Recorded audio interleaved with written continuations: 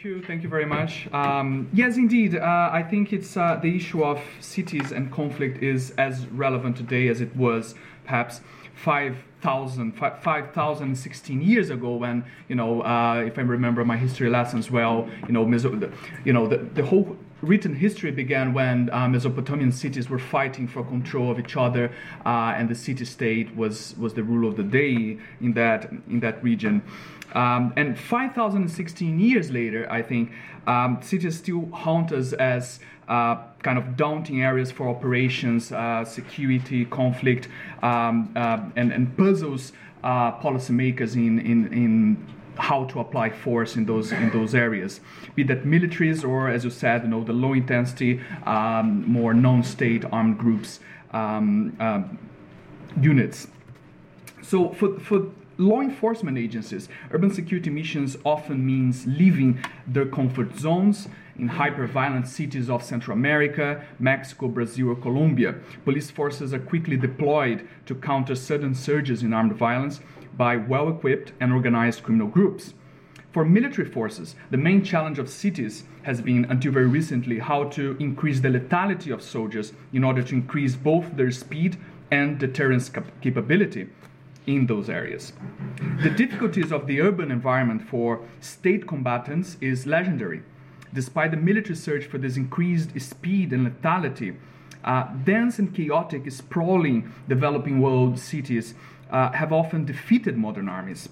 In a comprehensive study of urban warfare by the West Strategic Studies Institute in 2011, the urban is described as an unhappy domain of armed forces.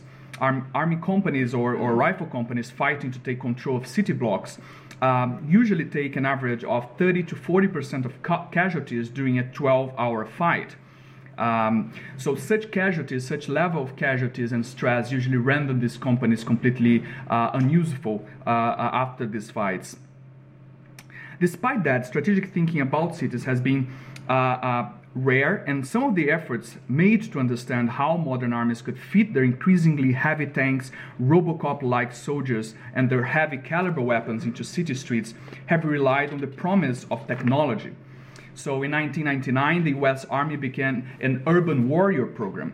The name kind of says it all. It's about the transformation of the current infantry soldier into a truly lethal urban warrior, equal parts man and machine. I'm quoting that directly from them. Since then, of course, the emphasis on fabulous technologies such as integrated helmet assembly subsystems, thermal weapon sights, and unmanned ground vehicles has greatly diminished in strategic documents on cities. Recent urban engagements in Ukraine, Iraq, Syria have been, as you said, as unpredictable and destructive as always. The Urban Warrior program from the 1990s did nothing to change the famous pattern of militaries avoiding urban warfare as much as possible, especially since the World War II. The conduct of so-called military operations in urban terrain, MOUT, I don't know if they say it as MOUT or MOUT, is still marked by failures or disastrous victories. The West Strategic Studies Institute reminds us that the French victory in Algiers happened after widespread human rights violations there, and the Russian victory in Grozny happened after the Russians basically destroyed the entire city and depopulated it. So perhaps we haven't learned much in this past 5,000 years. So far, there's not much in the way of changing character of war in my presentation. So in order to win my free lunch, I should probably start to say what is really, really changing. And I do think that the role of cities as sites of armed conflict is changing and increasing. And I think if you have been looking into the whole recent literature on urban fragility, urban law enforcement, and urban armed forces, urban use of armed forces, I think it is a consensus that cities are increasingly important for all these actors. So I think this stems from the developing world urbanizing at unprecedented speed and in unprecedentedly chaotic fashion. Developing countries will concentrate almost all of the 2.5 billion new urban dwellers expected by 2050. Africa, that is beset by various types of armed conflict, will see a threefold increase in its urban population by 2050. Some fragile and conflict-afflicted countries are already struggling to implement governance and manage the demands of metropolitan citizens will be at the forefront of this trend. Nigeria, DRC, the global population living in slums will grow by 500 million people by 2030. Both local authorities and top-level strategic thinkers have had to address this challenge of unmanaged growth in recent years. Protracted violence has become an increasing feature in the sprawling urban areas of the developing world. Latin America, which has had an early urbanization process, now has 41 of the world's 50 most violent cities, according to a ranking that came out just last week by a Mexican NGO. The tools applied to fight organized crime in cities have moved disturbingly into paramilitary territory. Honduras has created a military police force. Mexico has created its Gendarmerie, which is also a kind of paramilitary style force. Guatemala has created hybrid military civilian task forces. Rio has its military police. Military thinkers have also tried to face urban complexity head on. The US Army, in a noticeable change from the urban warrior project of the late 1990s, is now conducting a mega city study project, which draws heavily from urban studies and to some extent law enforcement and criminology. It emphasizes the context of the urban environment, so the different elements, the non-military elements that compose the cities. Indeed, one military thinker, actually from Australia, who criticized the US Army study on megacities, said it was too narrow and instead called for the inclusion of, quote, military history, human geography, sociology, city planning, architectural design, municipal management procedures, criminology, policing, and the employment of emergency services, unquote. The point that is relevant for our purposes is that the character of urban armed conflict is changing. Militaries and armies in particular are learning that facing irregular non-state forces in dense grids of narrow streets is too costly and usually not sustainable in the long term. At the same time, the convergence of rapid urbanization and state weakness has created ample space for ingrown threats, such as the criminal groups that are born and raised in the urban territories which they now challenge. That is what Robert Muga, an academic on urban fragility in Rio, calls endemic urban violence. I would add that alongside criminal groups such as the Jalisco Cartel in Mexico or the Red Command in Rio, endemic violence is also erupting in other contexts, such as, for instance, peacekeeping missions, which have been consistently challenged by gangs, militias, and insurgent groups in environments such as Mogadishu in Somalia, Bangui in the Central African Republic, and Port-au-Prince in Haiti. Although these forms of endemic violence vary tremendously in their roots, character, and dynamics, they have displayed a tendency for urban forms of armed conflict to resist pressure by militaries and paramilitary forces alike. Authorities are finding themselves more and more tied to the nitty-gritties of robust urban security responsibilities. Cities have increasingly been caught in a cycle of low-intensity conflict that has frequently blurred the distinctions between warfare, peacekeeping, and law enforcement. Although I'm not saying that the three are equal, they are different. On one hand, armed forces from the Americans in Iraq to peacekeepers in Mogadishu have learned, in the difficult way, that cities still stubbornly defy the strategic assumptions at the core of these agencies. So, cat and mouse games instead of decisive victory, confusing urban battles against gangs and militias instead of peacekeeping, and equally confusing urban battles against gangs and militias instead of classic law enforcement.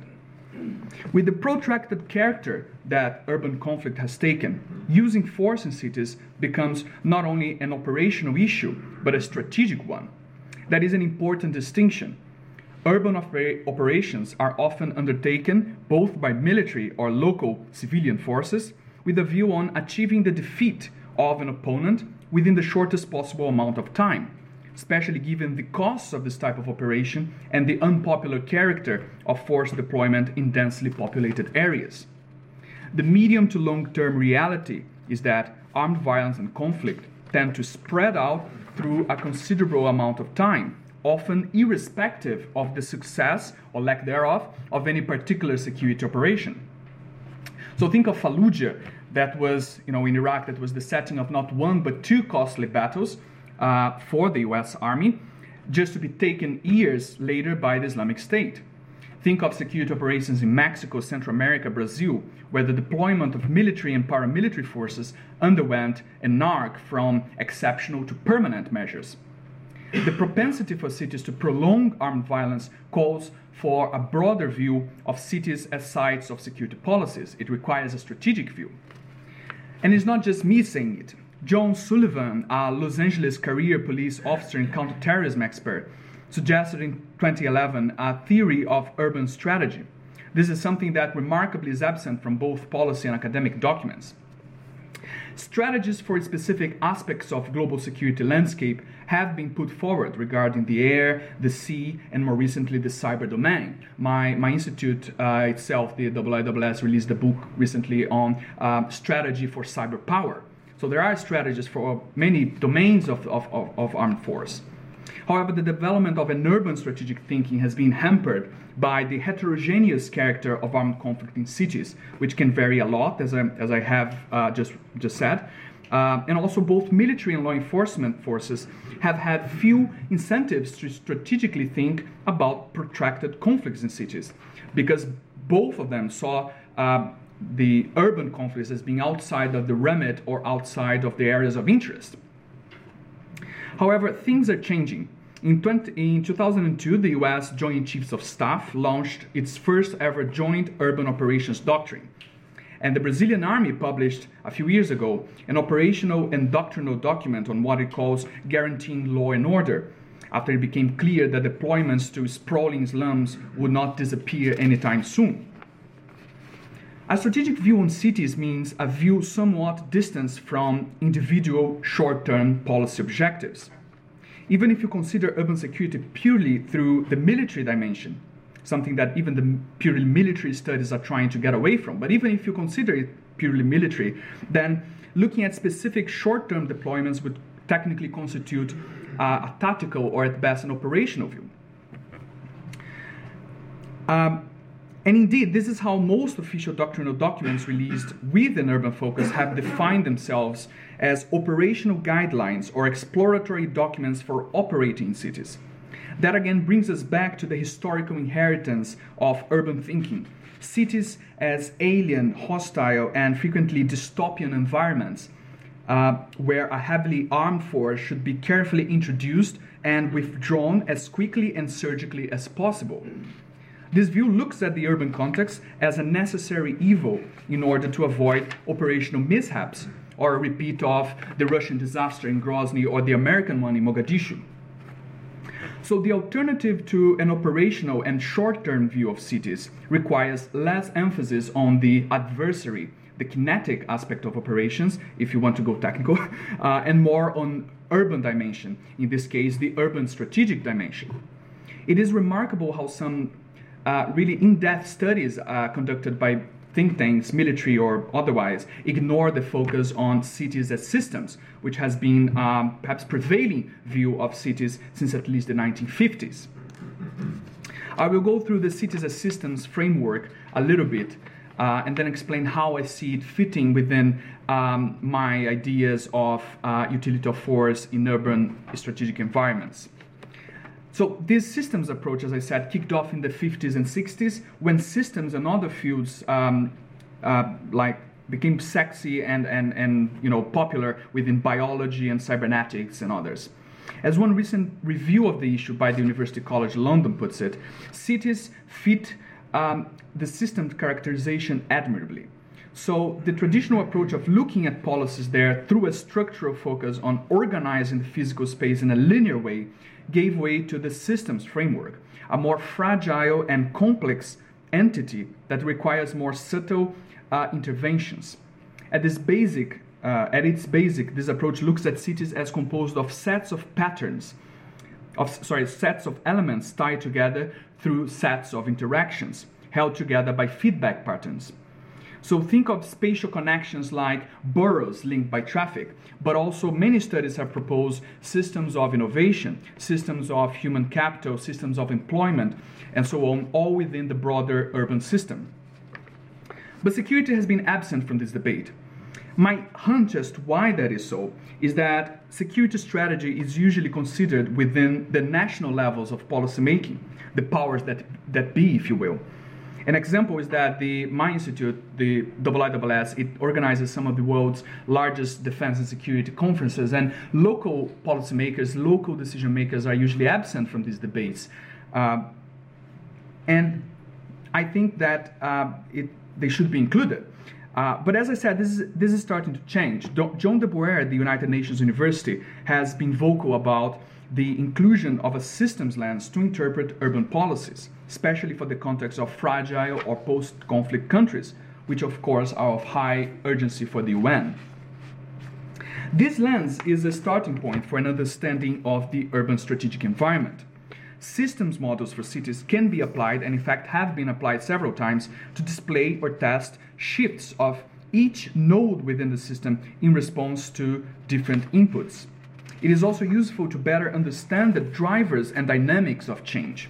Let's think of fluid and dynamic contexts of violence where the balance of power between actors change, relationships like alliances and enmities change, the amount of manpower, vehicles, equipment that you, the policymaker, have might fluctuate. A system perspective puts change at the core of its policy analysis. The whole point of systems is that its elements are constantly interacting and influencing each other through feedback. In fact, one of the recent trends in the whole systems debate is that cities are in fact not in equilibrium, but frequently in disequilibrium, and at least far from a perfect equilibrium. The main point for now is that a systems perspective helps us understand the different elements of a complex environment and the relationships between them. So now I want to lay out briefly what I see as a strategic environment, since I'm talking about an urban strategic environment. Here, I also build on pre-existing literature, of course, from strategic studies.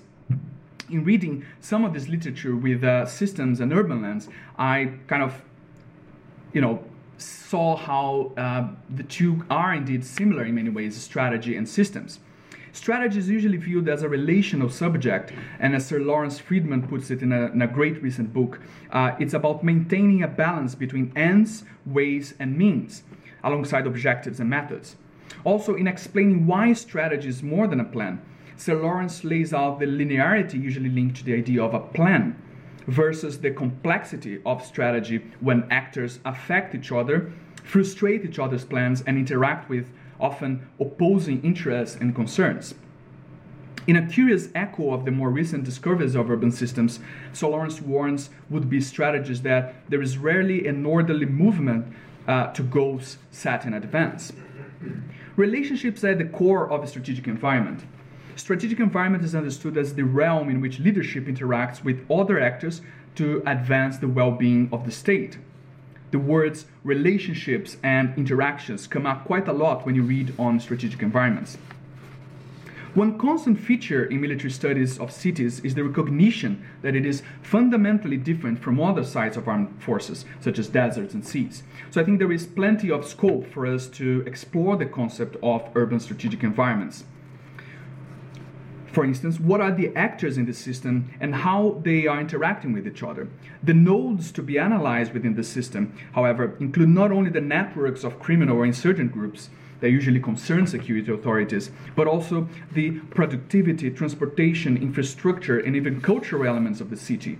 Such an approach takes cities as the complex systems that they are, instead of sites for specific operations. Therefore, urban services, infrastructure, stakeholders, and flows of traffic and information can be incorporated as parts of a system that reacts to security inputs. More importantly, this view allows us to distinguish between the force that is used to stabilize the system and the force that disrupts the system. Here I reach my main point about the utility of force in cities. When you look at an environment as a system, you are looking at something that is immensely more fragile and connected than other operating environments such as deserts and seas. There are many more connections and relationships in the urban system. Therefore, the application of force can often destabilize the system, something that in the system jargon is called disruption. So the prism of cities as systems seems compatible with initial lessons learned from instances of urban armed conflict that I mentioned previously, and I'm sure you're all familiar with. Protracted complex problems involving anti-crime deployments in Latin America or peacekeeping missions in Africa. In cities, more than in other environments, security interventions can cause violent reactions, especially when conducted in the absence of stabilizing policy tools. Due to the complexity and unpredictability of complex systems, it is preferable to shape elements of the system more surgically than to attempt broad control.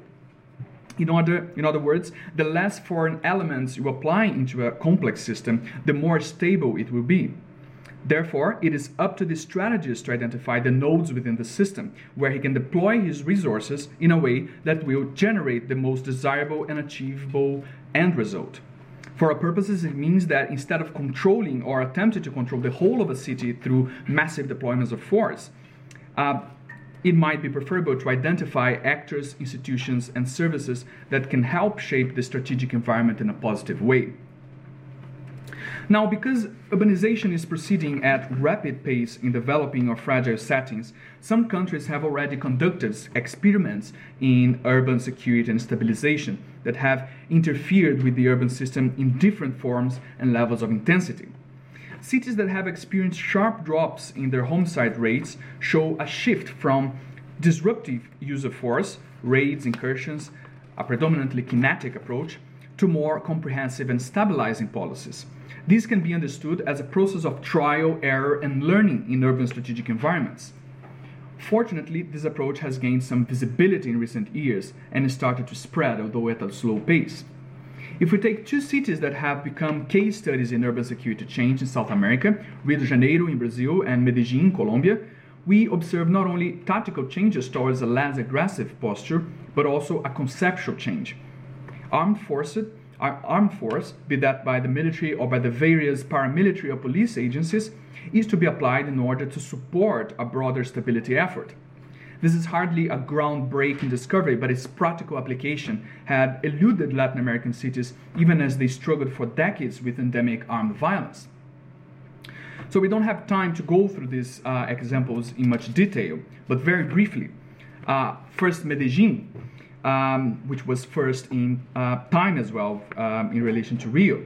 The start of the law enforcement shifts there that would help to stabilize the city can be traced to the early 2000s, when Medellín played an important role in the US-supported efforts to turn the tide against guerrillas and drug cartels. The armed forces were used with extensive support from Black Hawk helicopters to occupy key slums known locally as comunas. The influx of military and police forces in the city succeeded in expelling most of the guerrilla groups and was followed by agreements in the criminal underworld that allowed for temporary stability. This opportunity was seized by local authorities who implemented policies that are now famous.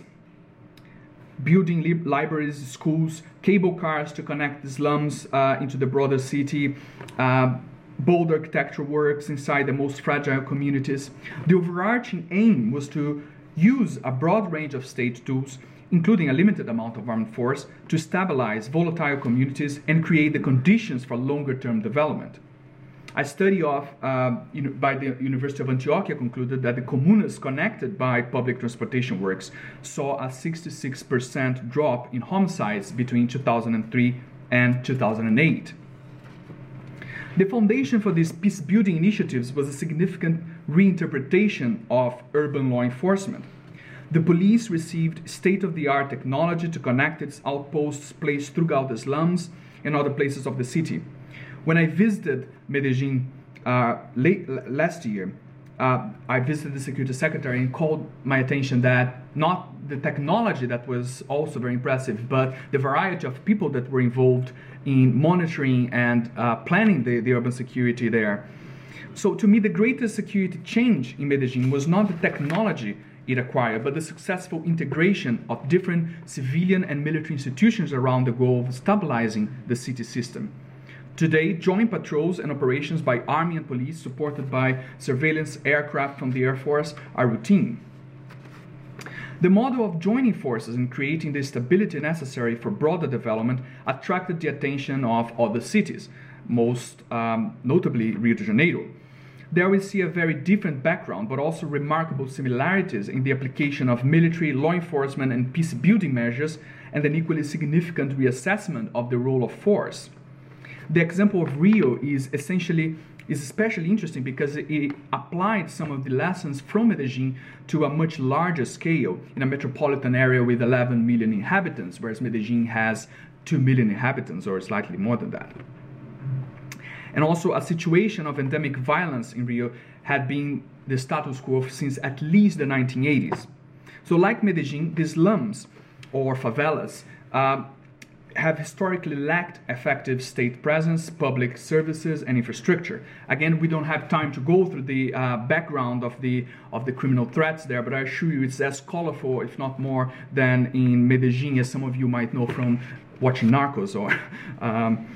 But faced with the challenge of implementing two major sporting events in a city where criminal gangs actually controlled swaths of territory, the government of Rio started in 2008 a pacification program in slums consisting of permanent police presence, followed by improvements in public services and peace-building initiatives.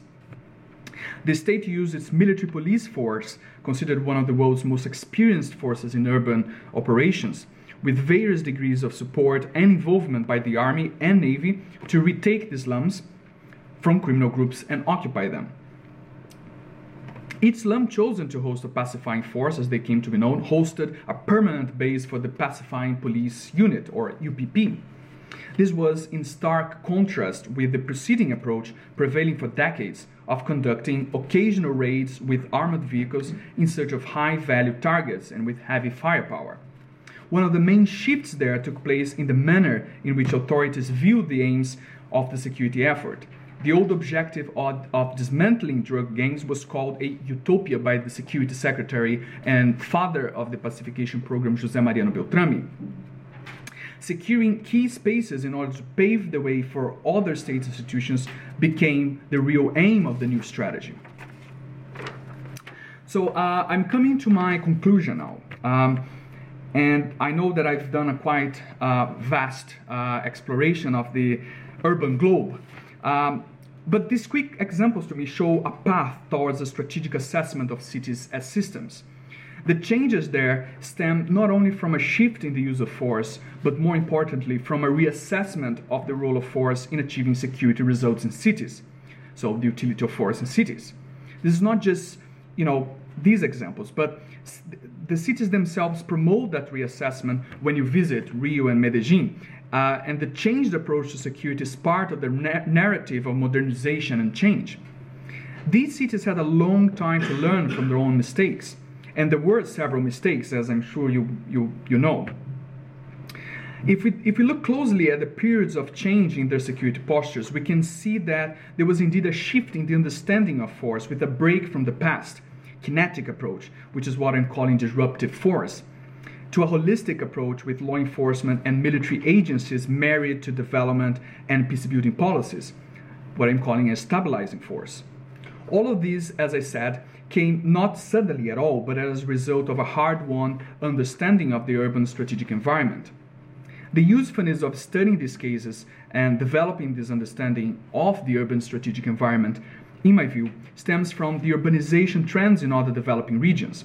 Latin America is currently the most urbanized of all developing regions or subregions, with 80% of its population living in cities. In Asia and Africa, these numbers are way below, but they are growing fast, and even faster than in Latin America during the 20th century. So the understanding of the utility of force within systems, I think, will become even more important in the coming years. Thank you.